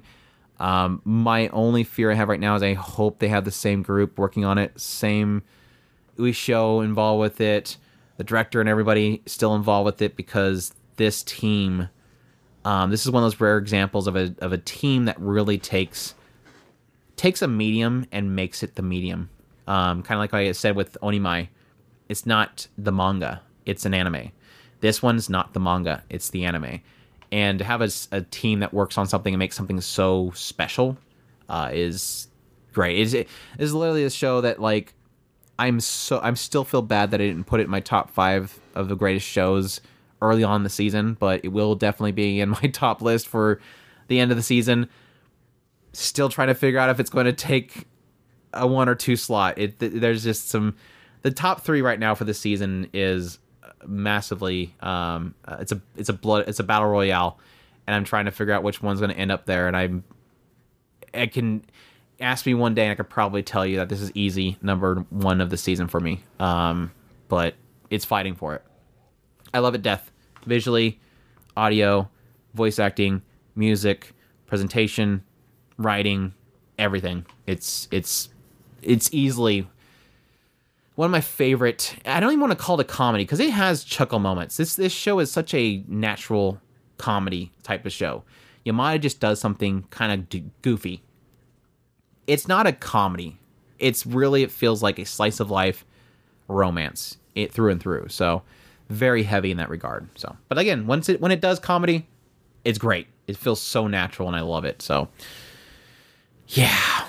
Somebody told me that there was something that wasn't adapted. I do really want to read the manga on this one. Somebody told me that something was skipped in the adaptation that I'm sort of frustrated with. Remember the whole scene where they were at the clothing store? Yeah. Apparently, you remember where the sister shows up and he says, "Not now." Apparently, the sister had texted him saying there's some kids in one of the dressing rooms being lovey-dovey. I was like, oh my gosh, I can't believe they cut that. That's so good. I love the sister. Yeah. Danger to My Heart, 100% recommendation. Love it, love it, love it. And gosh, High Dive with Danger to My Heart and Oshinoko alone, they got the good ones. Let's take things back a little bit of a notch. We got a little bit too positive, so we got to get a little negative again. We gotta. The balance must be maintained in the universe. Let's talk about My Home Hero. Don't get me wrong, I don't hate the show, but it's just not gonna be me gushing for hours on end. Why can I not type why? But yeah, My Home Hero, which is on Crunchyroll for 12 episodes, done by Tezuka Productions. Which is not in my happy field right now. I'm not positive on Tezuka right now. Sources and manga. Genres are action, drama, thriller. But yeah, this is of course by the creator Naoki Yamakawa, who did I'm Standing on a Million Lives. But yeah, this one opens up with Tetsuo Tosu. And Tetsuo is currently trying to meet up with his daughter. She's apparently going to college and everything, and he's just trying to meet up with her because she's living on her own. He just wants to check in on her. And she shows up at this restaurant with a bunch of like glasses and a hat and a mask. And he's like, did my daughter turn into a celebrity? She finally removes it and he comes to find out her face is very bruised. And he's like, what happened? And she doesn't want to talk about it, ends up storming out. Well, he decides to do some investigation. He knows that she has a new boyfriend. And as he's looking into it, he ends up finding that the boyfriend is part of essentially a Yakuza group. And so as he's doing more investigation, trying to figure out what's going on, he ends up searching his daughter's apartment, see if he can find anything in there, and then the boyfriend shows up, and he hides in a closet. The boyfriend's talking on the phone to some guy who pretty much turns in... It's kind of like one of those guys that you would talk to, like a cleaner, somebody that takes out people they want to get taken out, and kind of find out that this cleaner has pretty much cleaned up after him before. He has had girls before that he got a little too rough with, and they had to get rid of the body. And he admits that he was, only, going out with this girl because he wanted to take her grandmother and grandparents' money. And so at some point, the boyfriend's about to discover that Tetsuo is inside the closet. And so Tetsuo, in a panic, busts out the closet, beats him over the head with a rice cooker, and kills him. Well, after this, we kind of find out, he has to hide the body. His wife shows up, and the wife is very supportive, and comes to the realization that, we can't just tell the police because this is the Yakuza. They're going to come and kill the entire family. We got to do what the Yakuza do. Let's get rid of the body. So they go through this whole process of getting rid of the body. Well, since I didn't mention it, but Tetsuo is like this big mystery novel reader and writer. So he knows all these little kind of things in mystery novels that you can, get rid of bodies and kind of stuff that normally would come from that. And so he is trying to dispose of the body while trying to cover up the fact that their family wasn't even involved with the death of the boy, because kind of find out this boyfriend is the son of this particular Yakuza group, the boss. So even though he was kind of a somebody that most of the people in the group hate because he just causes problems, he's dearly loved by the boss himself, so they got to find out who killed him. And so their first suspect is obviously Reika, because he was at that apartment when he died, when they last seen him, and so they assume that Reika or somebody got involved with his death. So yeah, it just kind of turns into Tetsuo trying to protect his family, and with the help of his wife, cover up the death of this guy. The entire time, Reika is a little bit kind of broken by it because she liked aspects of him, but of course he was using her. So yeah, it's turns into kind of a little cat and mouse game, trying to hide evidence while at the same time produce evidence, kind of misdirect the people trying to figure out what's going on. At some point, they even have somebody essentially tag along with Tetsuo at all times and keep track of him to try to find out if he was involved. So yeah. Did you watch any of this? Nope. I was kind of wondering if you would end up watching it because of the fact that it was the Million Lives writer. Nope. But I don't know that is a pull enough for it, because you liked Million Lives, didn't you? Yeah, generally. I had issues with the main character mostly, and his state of mind, but yeah, early on I hated the show, and it was mainly around the fact that I felt like, especially that first episode with what Tetsuo does, you would think that he would be a lot more conflicted about what he just did. It felt like they were rushing things. From what I understand, they burned through so many volumes adapting this, so they seemingly the pacing was way off. And I sort of felt this because I was like, why is this not a little bit more? Why is there not enough emphasis put on the fact that what he just did? Like, it just doesn't feel like, maybe you can chop it up as caught in the heat of the moment, not really sitting still to realize it. But later on, they do have times where he thinks about it. And so it's like, why is this not a little more impactful to the character? But I think what kind of kept me going with it was my first inclination, and especially I think when we did our first impression, I was like, look, I think I'm just going to stop watching this and just read the manga. It feels like this is one of those cases of like, you're going to ruin a good story that you could have by reading the manga by watching this adaptation. Just like I said with Some of Spider So What, I told most people, just go read the light novel. Because from everything I hear, the light novel is amazing. And what I got here, it looks bad. It's not portrayed good. This might be another one of those cases. It might be one of those ones where just, if you like reading manga, go read the manga. If you don't like reading manga, in the end, I did really like the show. I just didn't like the first couple episodes. I felt like it was just too rushed. The characters it wasn't selling me on the emotion of the scene, what was happening. But what I liked about this, and this is where the writer, I think, themselves sort of started to shine, is the cat and mouse game. I loved the constant back and forth of, again, like I said, produce evidence, hide evidence, sidestep the evidence, misdirect people that are looking into things. And I think they did that really, really well. I loved seeing all this stuff that Tetsuo was putting together and trying to craft in the situation. And then add to that, the wife. My gosh, every best moms in anime list must have updated with this season, because Kasen, his wife, she's phenomenal. Like, one of the early scenes is when Reika is like, kind of a little bit upset because they can't find her boyfriend, and she's a little upset by it, but then she's like, the mom's examining your face. Did he hurt you? Any man that would touch you deserves to die. And then later on, you have this one person that's getting a little bit too close to the truth with Tetsuo, and he's prodding, and he keeps prodding. And what does he say? She says off the side, he's looking into it too much. I think we need to get rid of him. Like, this is a mom. This is a mama bear. Just seeing her fangs come out and her claws, it was like, I love this lady. She's willing to do anything for her family. She's getting in there. She's getting her hands dirty. I love it. And it's one of those things where you rarely see parents in anime anymore. So it's like, to have a show where you have such a good, solid mom character really does hit you. I love her to death. She was great. But a solid cast overall. I didn't really feel like I cared too much with how they portrayed the mob boss guy himself.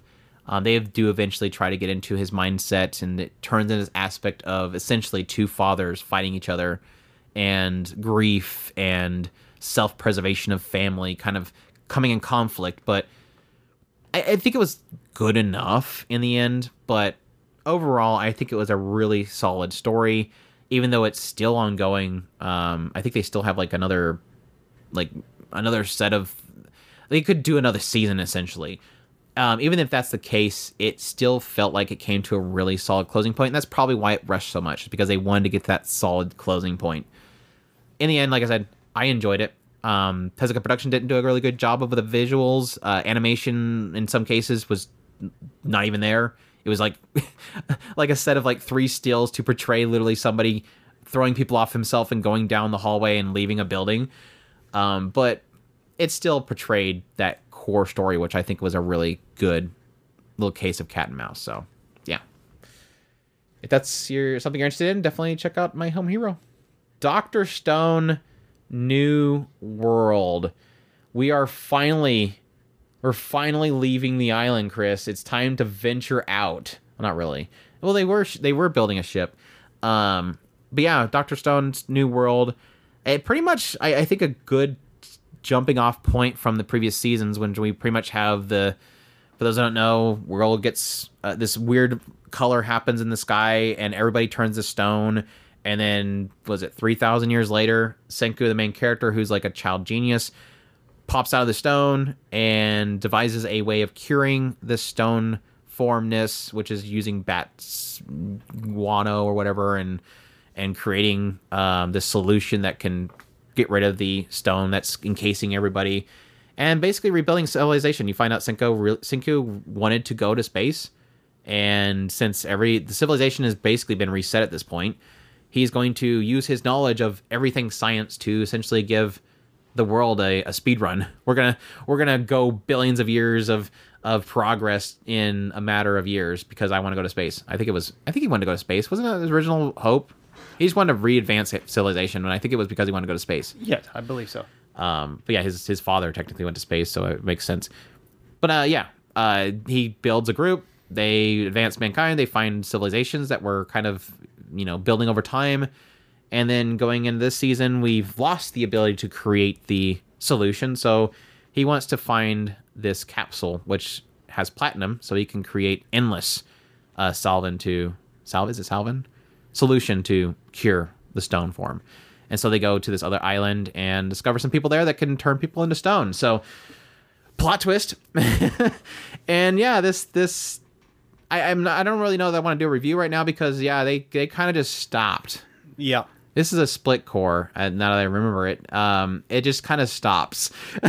But yeah, they discovered this thing, and they're this group they're trying to take down. Still love it though. I still love it. I really liked Usui's the movie or OVA, whatever. And I think Usui himself was a great addition to the cast. Not sure if I'm feeling so much the new group, or at least one or two people they've introduced so far, pulling a new character out of their butt out of nowhere. Oh yeah, there's this guy on the boat with us. He's always been a part of the group. He apparently came here from the island. I was like, okay. It almost felt like the writer just pulled that one straight out of nowhere. Like, oh, let's just create a new character out of nowhere. He's always been around. Don't worry. Don't look. But just accept that he's always been around. Here's what's fun. He has memories of the islands, but he doesn't remember the island. He remembers everything when he was an infant, because he was like a little kid too. It was okay. It was bizarre. It was absolutely bizarre. But I don't really know that I'm feeling. I do like the twist when they first arrived. There was a twist there in the idea that somebody has the capability, but at the same time, it was like one of those. Everything else around the island so far, I'm not really digging. It really kind of shifted into the idea of infiltration and using their skills to infiltrate, but they sort of kind of dabbled a little bit into that with the Stone Wars whole segment, because they had to infiltrate there as well. So I don't necessarily feel like it's doing anything new, but at the same time, overall, I've always had this weird love for Dr. Stone. I never put it in top lists for myself. I never think it's like my favorite show of any season, but I always really enjoy the series, and I watch it through, always entertained. I never really figured it out, but I still love it. So, but yeah, there's a pretty bad drop off. Yeah, like see you in October. Yeah, I enjoyed myself watching the show. I kind of liked the giving them reasons to do the things that they're doing. Like when they get into the island or into the other group, and like Andrew was talking about, doing the infiltration gives them an excuse to make wireless communicators and all that stuff. And It's only one way. It doesn't run on batteries, but it's only one way. It's And then we're gonna create RC cars, RC cars. like small microscopic. Well, not microscopic, but small and drones. RC cars. We're working on drones too. It's always like this thing of like, yeah, I understand how they can make it, but I don't think they can make it that small or in that detail. We'll go with it. It's always like this little bit of suspension of belief. Doesn't require too much, which I like. But it does require a little bit. That was like the whole cell phone thing. I'm like, you're not making a cell phone. Oh, stop it. Stop. You're not making a cell phone.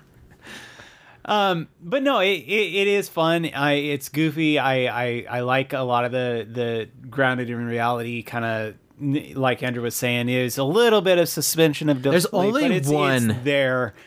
There's only one aspect that you have to use a lot of suspension of disbelief. The freaking petrification beam. We'll figure that out eventually. But no, that everybody doesn't think that Kohaku is massively attractive. Everybody just is dead set that Kohaku is not attractive. I'm sorry, girl she's got it. Freaking got. She's got it. Why does everybody think? I mean, it's the whole aspect of the brute.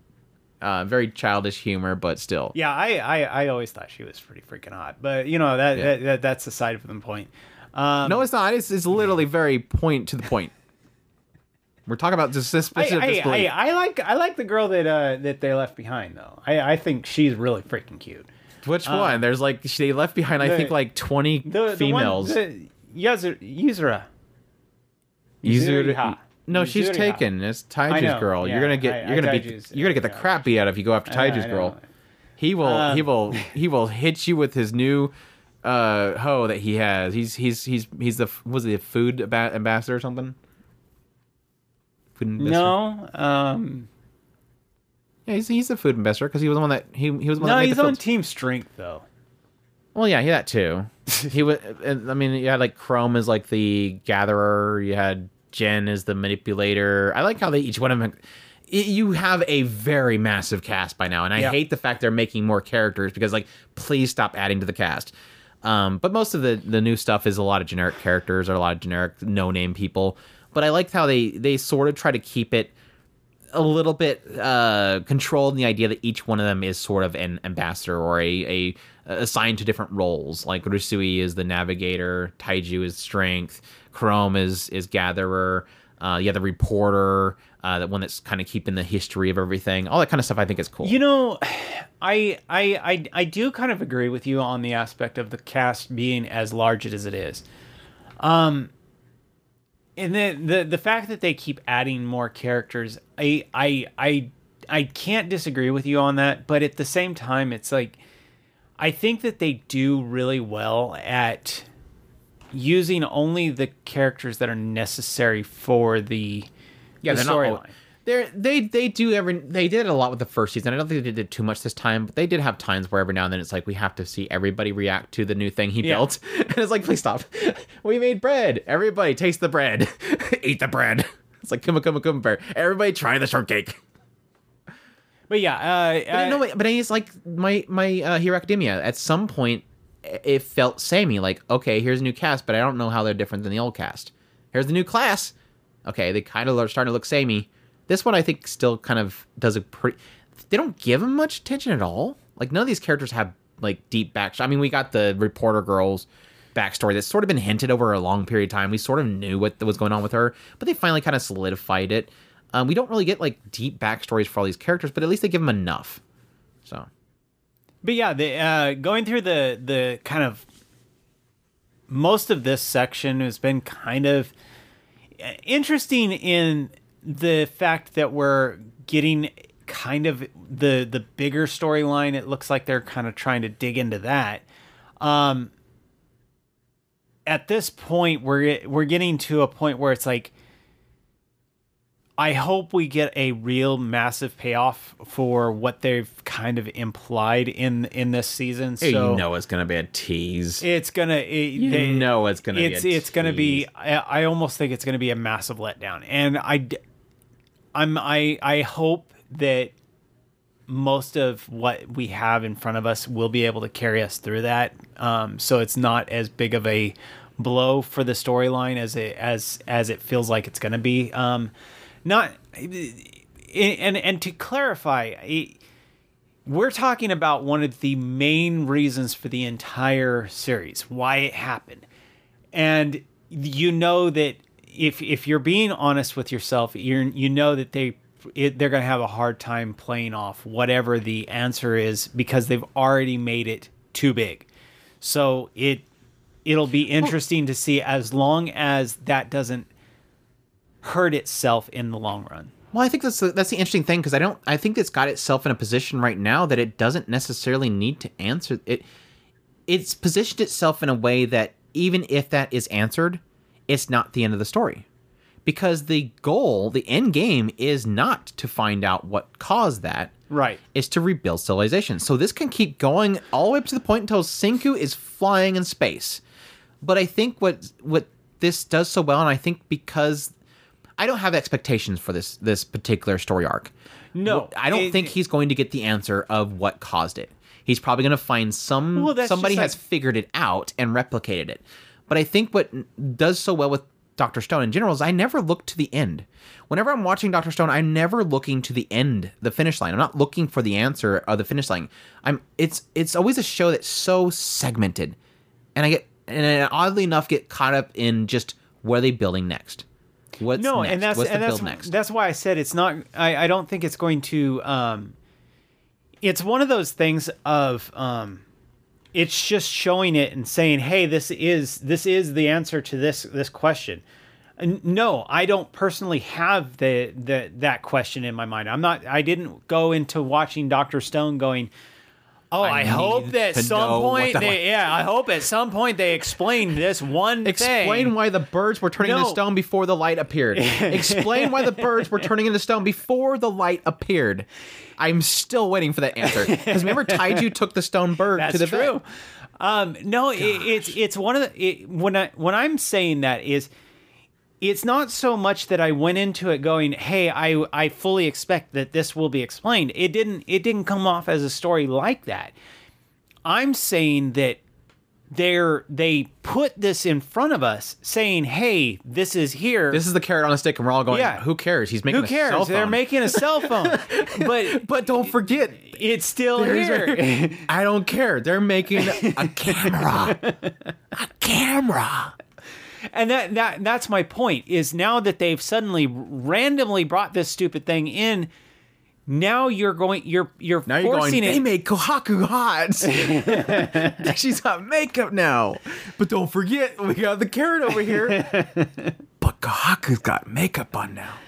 And so now we've got it right dead in front of our face. And of course, we're going to sit here and go, okay, now I am curious. Why? Why are they there? Now, like I said, is it going to be to the extent that there's no way that they're going to pull that off? So at least all I can hope. Why is it a flashbang? Yeah, at least all I can hope is that it's not going to be as detrimental as it could be. Yeah. Anyway, that's Dr. Stone New World Core 1, I guess. I guess that's going to be the name of it, Part 1. Oh my gosh, do we have to do this next one? Sure, let's do it. Oh my gosh. Did you even finish it? I'm gonna take a wild guess. Andrew hates it. Chris is okay with it. I'm gonna say spoiler. Sorry. I can't say that. Okay.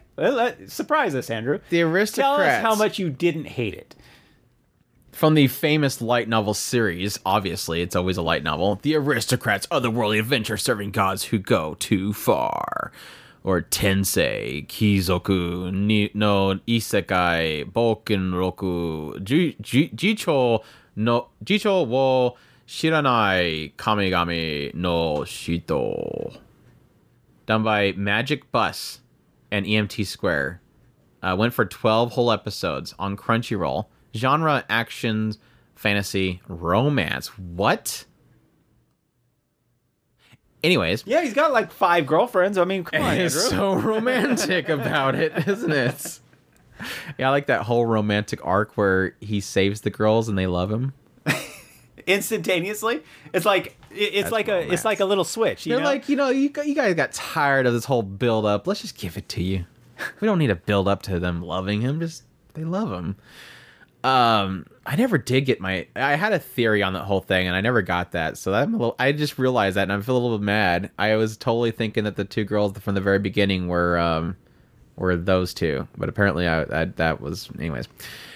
Yeah. Anyway, this is a guy. These girls are running out of this supermarket or convenience store, and some dude with a knife is chasing after them. Apparently, they did something really bad to him. They remind us of that. Every episode. Thank you. Every episode, we have to see where he gets stabbed again. And by the way, if you forgot, I got stabbed and I got transferred to another world and I got a lot of power. But yeah, these two little girls in kimonos made this dude really mad, so he wanted to stab him, and he jumps in front of it and gets stabbed and then dies. And then he wakes up and he comes to realize that he has been transported into the body of a boy named Kyne Silford. Find out later that he was reborn there, but they locked away his memories. But apparently he untapped his memories at this young age and realized who he was. And at some point, when they get to a certain age in this world, you go to this ceremony, this coming of age ceremony at this church. And typically most people might, have one of the gods will bestow upon them a blessing. Well, of course, because he's a main character and he's overpowered, he talks to all of them, and they all bestow all their power to him. And not only typically the max most people would get with like 6 level in a blessing, he gets 10 and everything.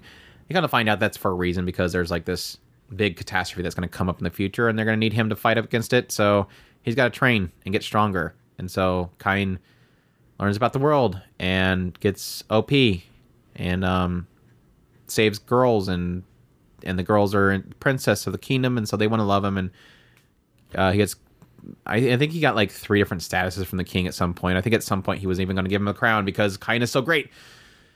The rest is a blur, honestly. And so what do you think? He contracted with Mao Sama too. Yeah. Yeah. So. Yeah. So your thoughts? It's fine. It plays the same cards as a lot of your OP main characters. It likes to kind of dabble into just different ideas that this one thinks that it's original. It's trying its big twist was kind of really weird. That I kind of went with, but when it comes down to it, it's not really doing anything that special. It's trying to just be what it is, and I think that it did just fine at that. It's has a goofy reason for Kyne to have lots of girls throw themselves all over him, and trying to. I think it has a real hard time finding its uniqueness, and that I think is its biggest frustration. It tried to do something with a kind of a background character. It's trying to throw kind of this mix between the new him being the new emperor and the past emperor, and trying to come up with something that will make it unique, and it's not really doing that well. Yeah, I kind of see that. I chuckle because my main thought for this entire series is one of those ones that just it checks all the boxes. What does isekais do? Let's do it all. And it's just like, what exactly are you doing that's going to be unique? And it just doesn't really feel like it. And yeah, you technically are right. I had this feeling based on the OP that something was possibly going to happen that could be interesting. And shrug. The way they handled it was like, it was very shrug. Okay, yeah, we did it, whatever. It wasn't as great as I thought it was going to be. Back to being typical. And what typical is isekai, overpowered, loving, doting sister, has the adventures that come and train him at some point. He's super overpowered, so he overdoes them. You have the going to become a part of the Adventurers Guild, saving the princesses, becoming the love interest of the princess, and basically one of the chancellors or something like that's daughter. I forget what it was. And then being Prime overpowered, Minister, blessed by all the kings themselves, all the gods themselves, and just nothing. It's like, okay, put the stone on the table and ask him what his balance is in magic. He's gonna touch it and it's gonna explode. Do all the things that you typically get from an overpowered main character, shrug, move on. And That's the sad thing, is I literally found nothing in the show that was unique except for this one little bit that didn't do much. I got more amusement out of everybody constantly telling him he needed to chill out. That is probably the most, and that's... It was funny that they rush out into the middle of the forest and they find this crater where this monster he killed, and they find this thing that obviously indicates that he was there, and they're like, what did you do? Yeah, the king himself like, dude, stop. You're not going to destroy us, are you? Yeah, it was a chuckle here and there, but that was mostly whenever it's the Sugoi moments, I don't really care, but yeah, those reactions to the overpoweredness were all right. That was about the most amusement I got out of this show. I mean, yeah, when I say everything was fine on this show, that it literally is just fine. It's not doing anything that sets it apart. And one of the biggest kind of tidbits to give you an example of why we point out the fact that it's more that makes it more frustrating is literally you get a training montage, a bunch of people go Sugoi, training montage, everybody says Sugoi, and then we go to the hyperbolic time chamber and then do a training montage, and then he comes back. But nobody said Sugoi there. They were mad because he disappeared. No, see, and that's the thing. Training montage. That is a way for him to go from 0 to 60 in half a second, and he's more overpowered.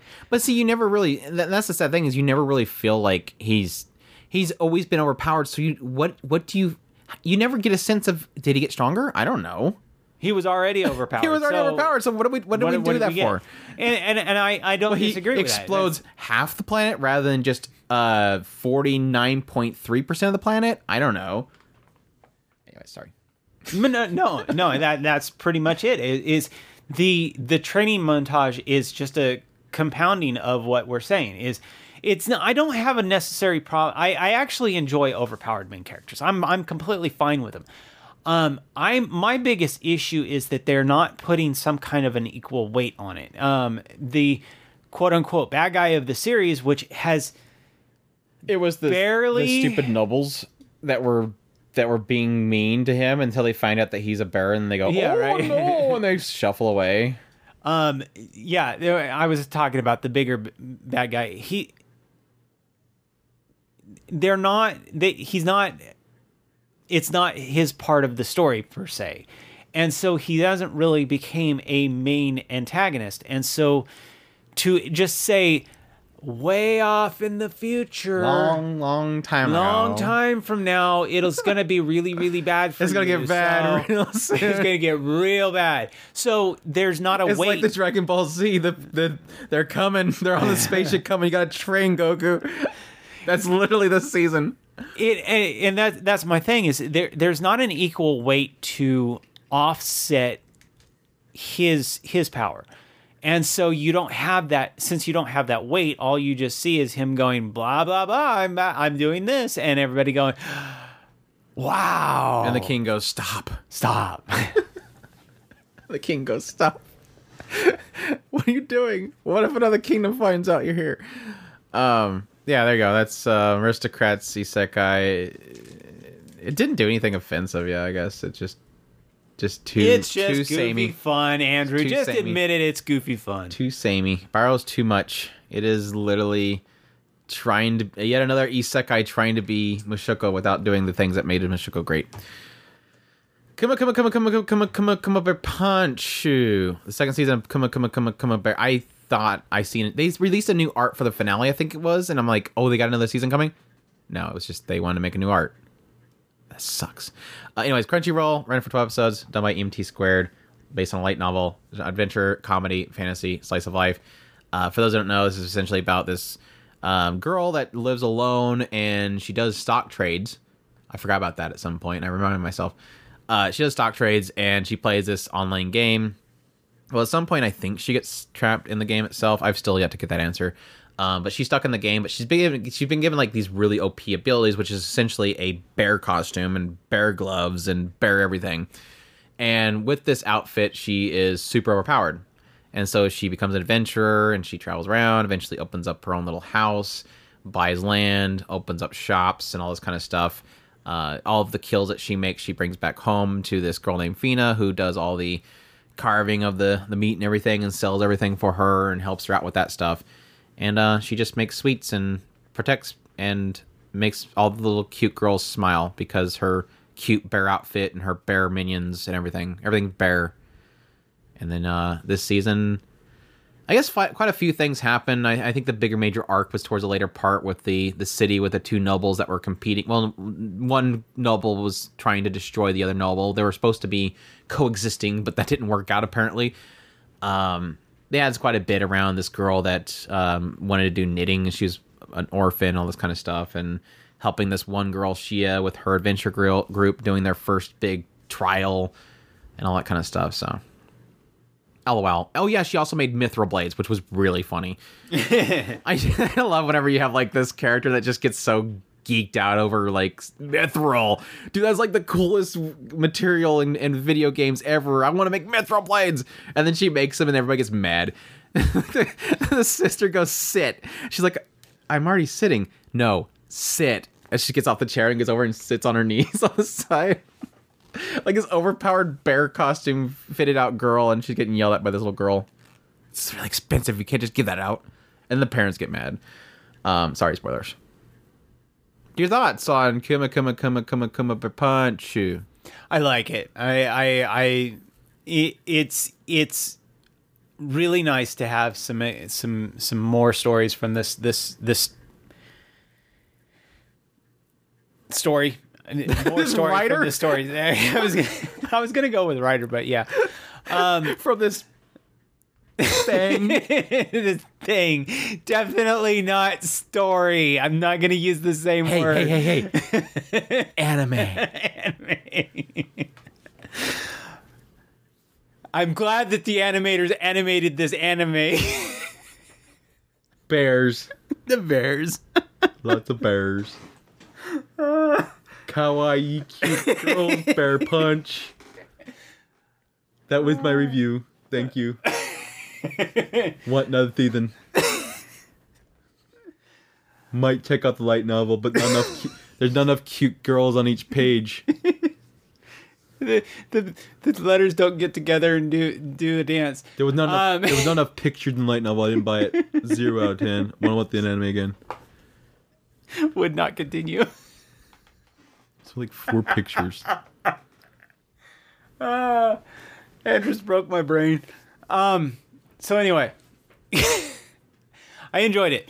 They actually hinted at the god again. That was out of nowhere. I'm like, oh yeah, this is the thing. Like out of nowhere, she's like, oh, there's this thing buried right here. I think the god or goddess wanted to plan this here for me. I'm like, oh wait, so she is isekai. Oh, she did mention later on this idea that they actually had her in a cute outfit. I was gonna ask, and she's like, I didn't take off the whole thing because this is literally the only thing keeping me alive. So I'm like, that is an isekai. I was gonna ask you, and you can or cannot if you think it's a spoiler. The guy at the end that she was fighting against, did they imply that he was a player as well? I don't think so. No.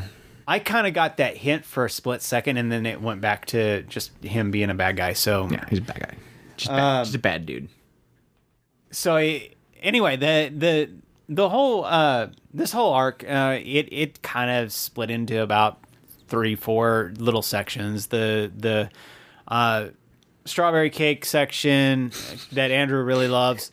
Everybody tried. We got the we got the mithril arc, and then we got the kind of teddy bear sewing the teddy bear thing, and then we got the last part, which was to me it was the part that I really liked. I really liked the setup of her getting into this new town, the setup of like Andrew had said, the 2 districts, and how they're one is competing and the other one's not competing, and the trying subversion and all that stuff. And then ultimately the reason why I really loved it was Kuma-san just going nuts, and it was really nice to see her get flat out serious. Again, for bad once. Mama Bear. Yeah, Mad she was Mama Bear. not. She was not happy, and I really, really liked that. So yeah, I got to kick out the fact they did that whole like that dinner, and the things like we cannot get involved, or the prince was technically saying we cannot get involved because then it would show favoritism as the kingdoms, the rulership, and they had this whole thing where they literally cannot show that they are getting involved, yet the chef comes out and literally uses the power of the king against them. Like, you literally just used the power of the king themselves to show favoritism. What? no, they waited until after they had made their complaints and started. Yeah, but it was bashing. still the same thing. But yeah, there's no way they can complain at that point, I guess. Yeah, they can't take it back afterwards, Yeah. and that was the whole point. But no, I really did. I loved the Mithril arc. I really liked the teddy bear section. I really liked the getting into kind of a lot of the character building in that Adventure part. Trial 1 was actually surprisingly good. And I think that was like the first one they did. Mainly because it was like one that aspect of her not wanting to get involved. Because she's supposed to be just watching them. And I think her stepping up would just discredit them as adventurers. So really, her keeping on standby and not getting involved was a good thing. But it's kind of nice in the end idea that towards the later part, having that aspect of her pointing out what each one of them does and what's so special about each one of them. But yeah, I absolutely loved this season. I thought it did a fantastic job. I love continuing the storyline and hope and can't wait to see more. I am really happy that it turned out as good as it did because I think me personally lately I've been having a lot of I have this feeling of like this curse of second seasons where all these shows are getting second seasons and then they just turn out to be blah. Like the Grace of the Gods was like that. I just be careful what you wish for because that second season was just very blah. This one worked out. I mean, I've always kind of compared this one to Beaufry in a lot of respects because it's they're both shows is about cute girls that are the leads. They're super massive overpowered with some sort of equipment and in a lot of cases protecting Smiles.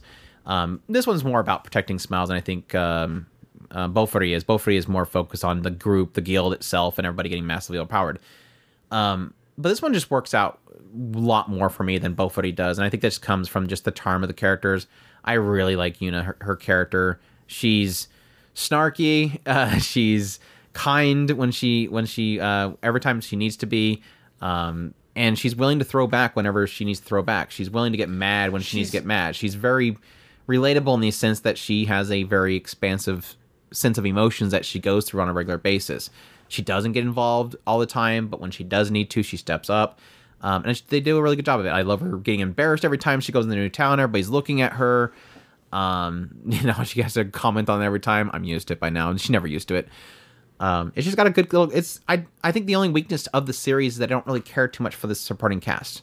I mean, besides Fina, the rest of the characters are like, I think I remember who you are, but I never really feel too much of a connection with anybody else besides Yuna and Fina for the most part. It's just kind of watching Yuna as she protects Smiles, and that's always fun. So, it's kind of a very. I guess it technically was my sugar show of the season. I can't really think of any other shows that were on this. I mean, you could say Idolmaster U149, but for the most part, U149 is juggling cutesy and the difficulties each one of the girls are facing. So, yeah, I enjoyed it. Did enjoy 7 out of 10. Looking forward to more Kuma Bear Punch. Is it going to be Punch? Probably. Or Super Punch? No, it'll be Punch, explanation. Punch kick. No. She doesn't kick much. She usually punches. It'll be 2 explanation points, yeah. 2 explanation points. That's probably going to be it. That's the thing that they do now. No, they'll do Kuma Bear Punch second season. Just like Devil's a Part-Timer, they did 2 explanation points and they did second season. There you go. They're going to do that with this. Kuma Bear Punch second season coming soon. Anyways, that's all the shows that we're going to do for the day. Like I said, we still technically have 2 more parters coming. Equal amount of shows, so there's a lot of shows to go through. We're going to get through them all eventually, but hope you guys enjoyed this set of reviews for the spring 2023 anime season. As always, we definitely appreciate everybody, all you guys' support. We're going to be actually being able to do ad reads finally on the podcast. So hopefully people don't find that jarring, but just understand that when we have ads in there, it's to help support what we're doing here. But still, even then, greatly appreciate everybody that supports us otherwise through Patreon, our tips links, super thanks, memberships of the YouTube channel itself. Every way that you guys support is kind of going into this pool to help make this a thing, and we're gradually getting there, and I really do appreciate it. It means a lot to me. But yeah, hope you guys enjoyed, and as always, y'all take care. Os.